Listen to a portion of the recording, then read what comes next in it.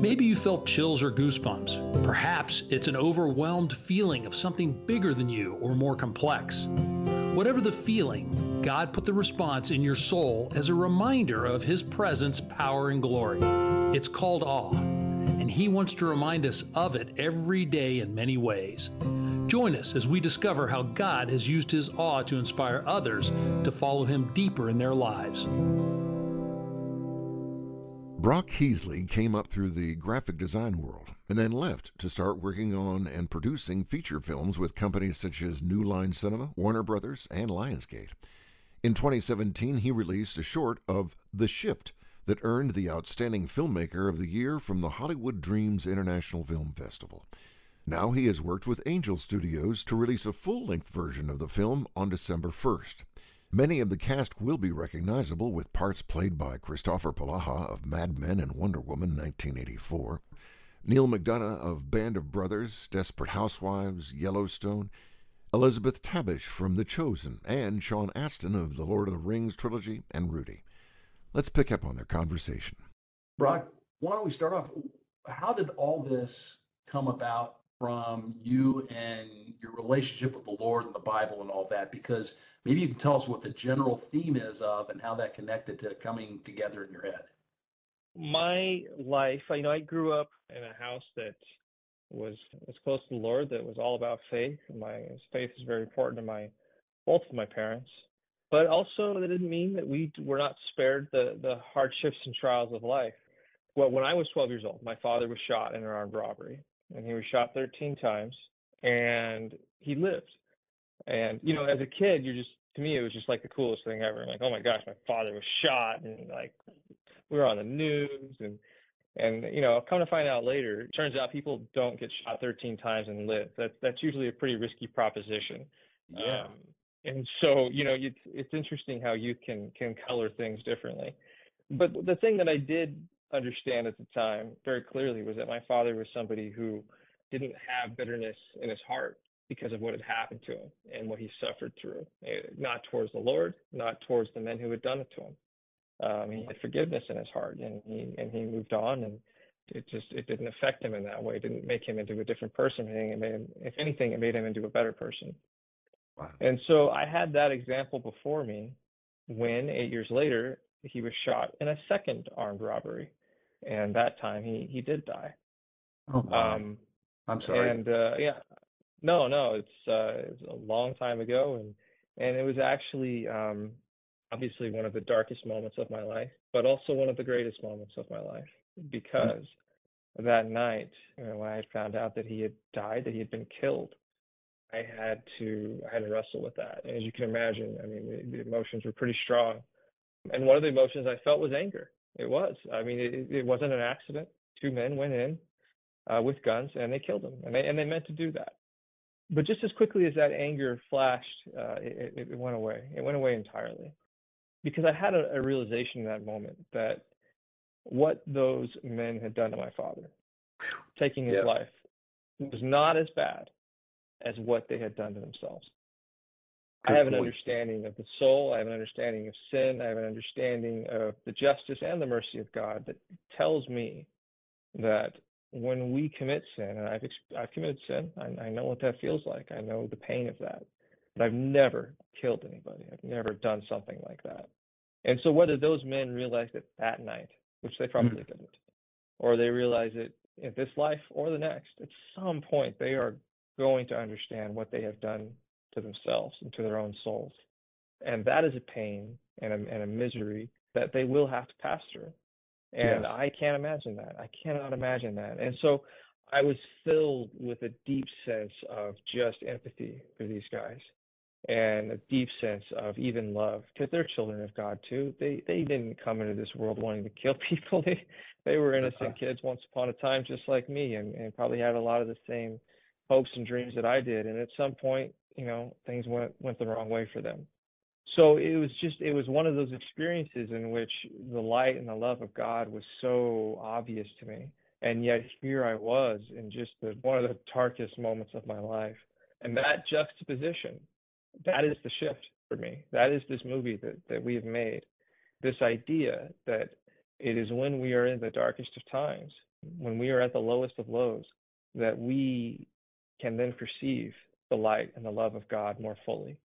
And if we really think about it, I mean, my example is extreme, granted, but I think most people, if they really think about it, they think about those times when they have felt God's presence the most. It's usually as a result of something that they've had to pass through to where Yes. they've needed Him. And I'm sure you could have an example from your own life. And so I think that's so important to recognize, especially as believers, especially as people for whom we have this faith in Christ and we have this faith in our Savior, and we know that He's real and we know that He plays a part in our lives. But that doesn't mean that things are easy. That doesn't mean that we're spared the ills of life. And there's a reason for that. And so the shift is inspired by the book of Job. It's about a guy who has an encounter with essentially the devil. And because of that encounter, things get pretty bad for him, even though he demonstrates incredible faith. And to me, that's my life, that's my story, that's all of our stories. So I think there's something valuable here. I think there's something so valuable in the story of Job. There's something so valuable in seeing this darkness and showing its opposite, which is light.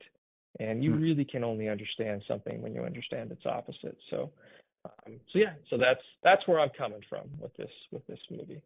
It stands out because one of the things you were saying about sometimes you get more understanding of God in the darkness, you usually do, in the dark times or the times that don't seem, they're the lowest, they're not the highest. And the other part of that I saw in your film was, so do other people.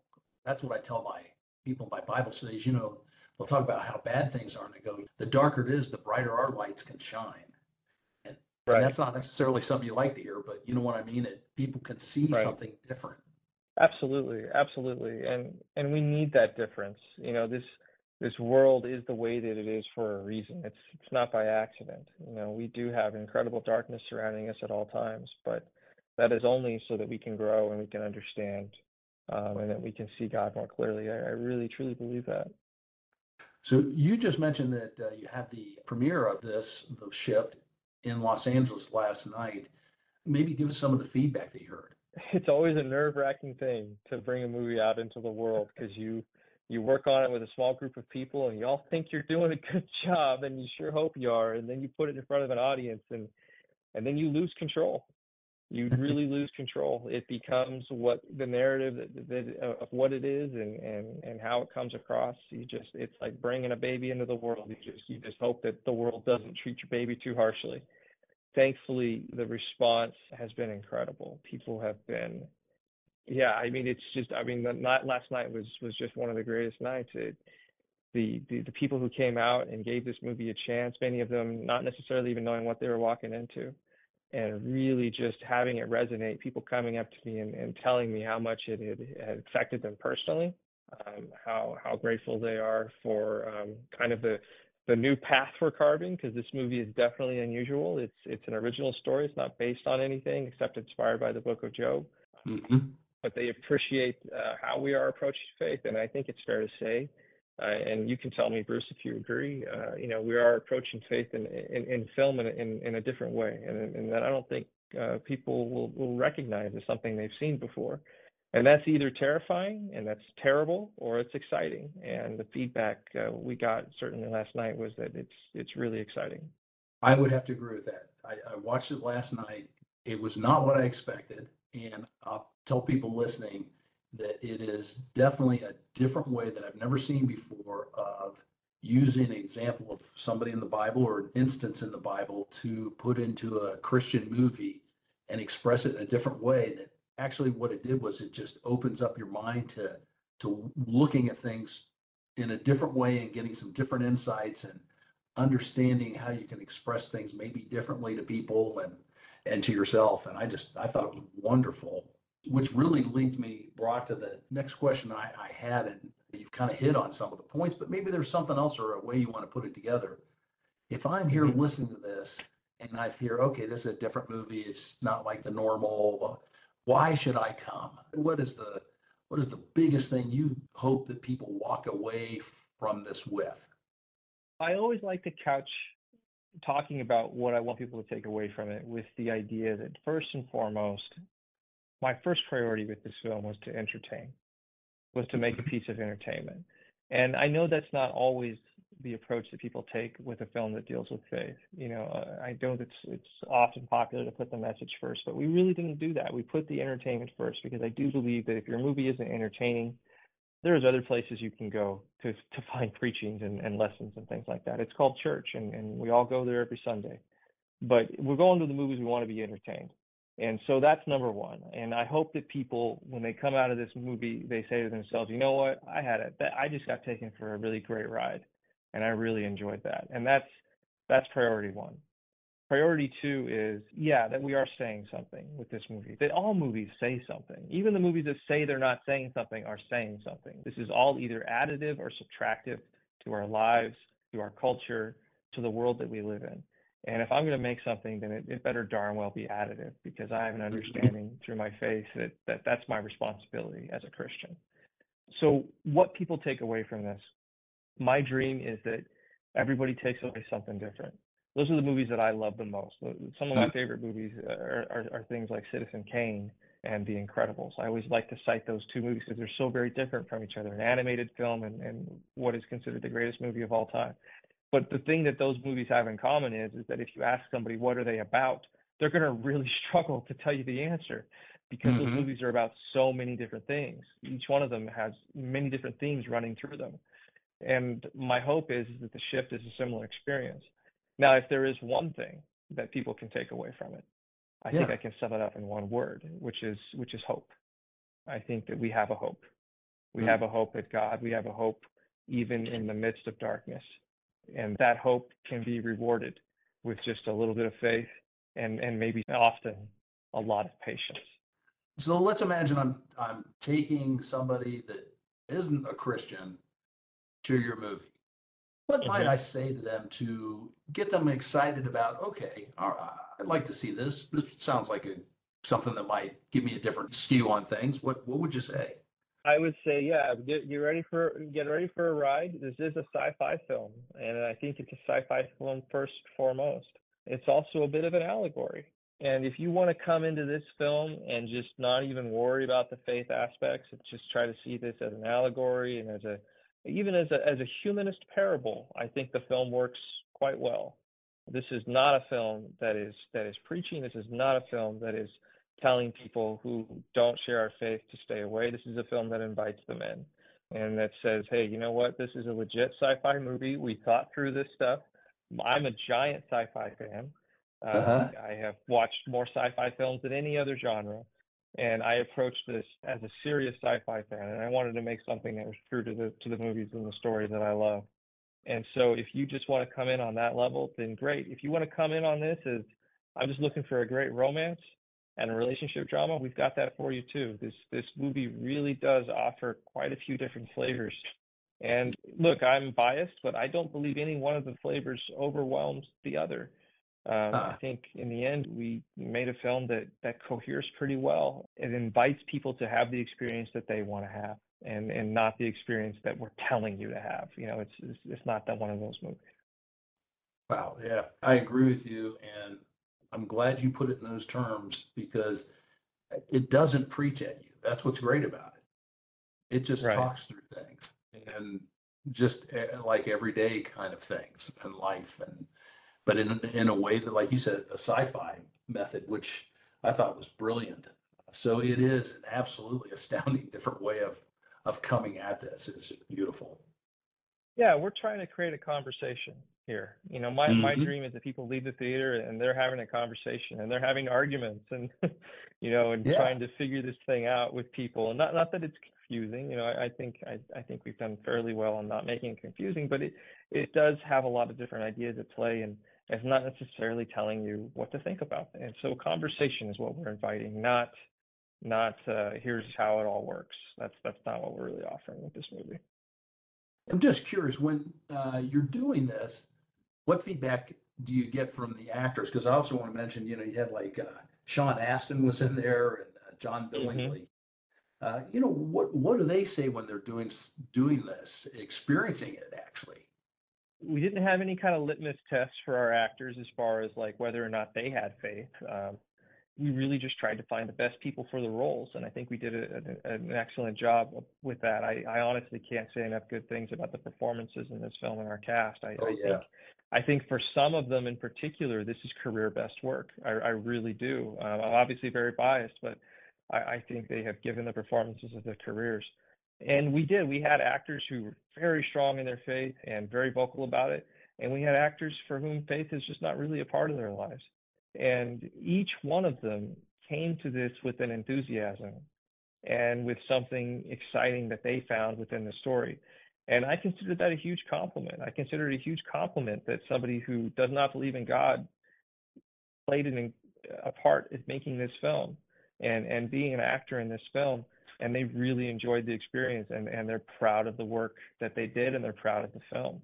Yeah. And for the last night and the premiere of some of our actors, this was the first time they had a chance to see this film. And the feedback I got was that they remain very proud of this film and very glad to have been a part of it. Yeah, so I mean, our actors are a great litmus test in that way, in that they really represent a cross section of the audience. Mm. And I thought so too. When you say they gave their best performance, I didn't see anybody at all that looked just normal. They all were just pushing it.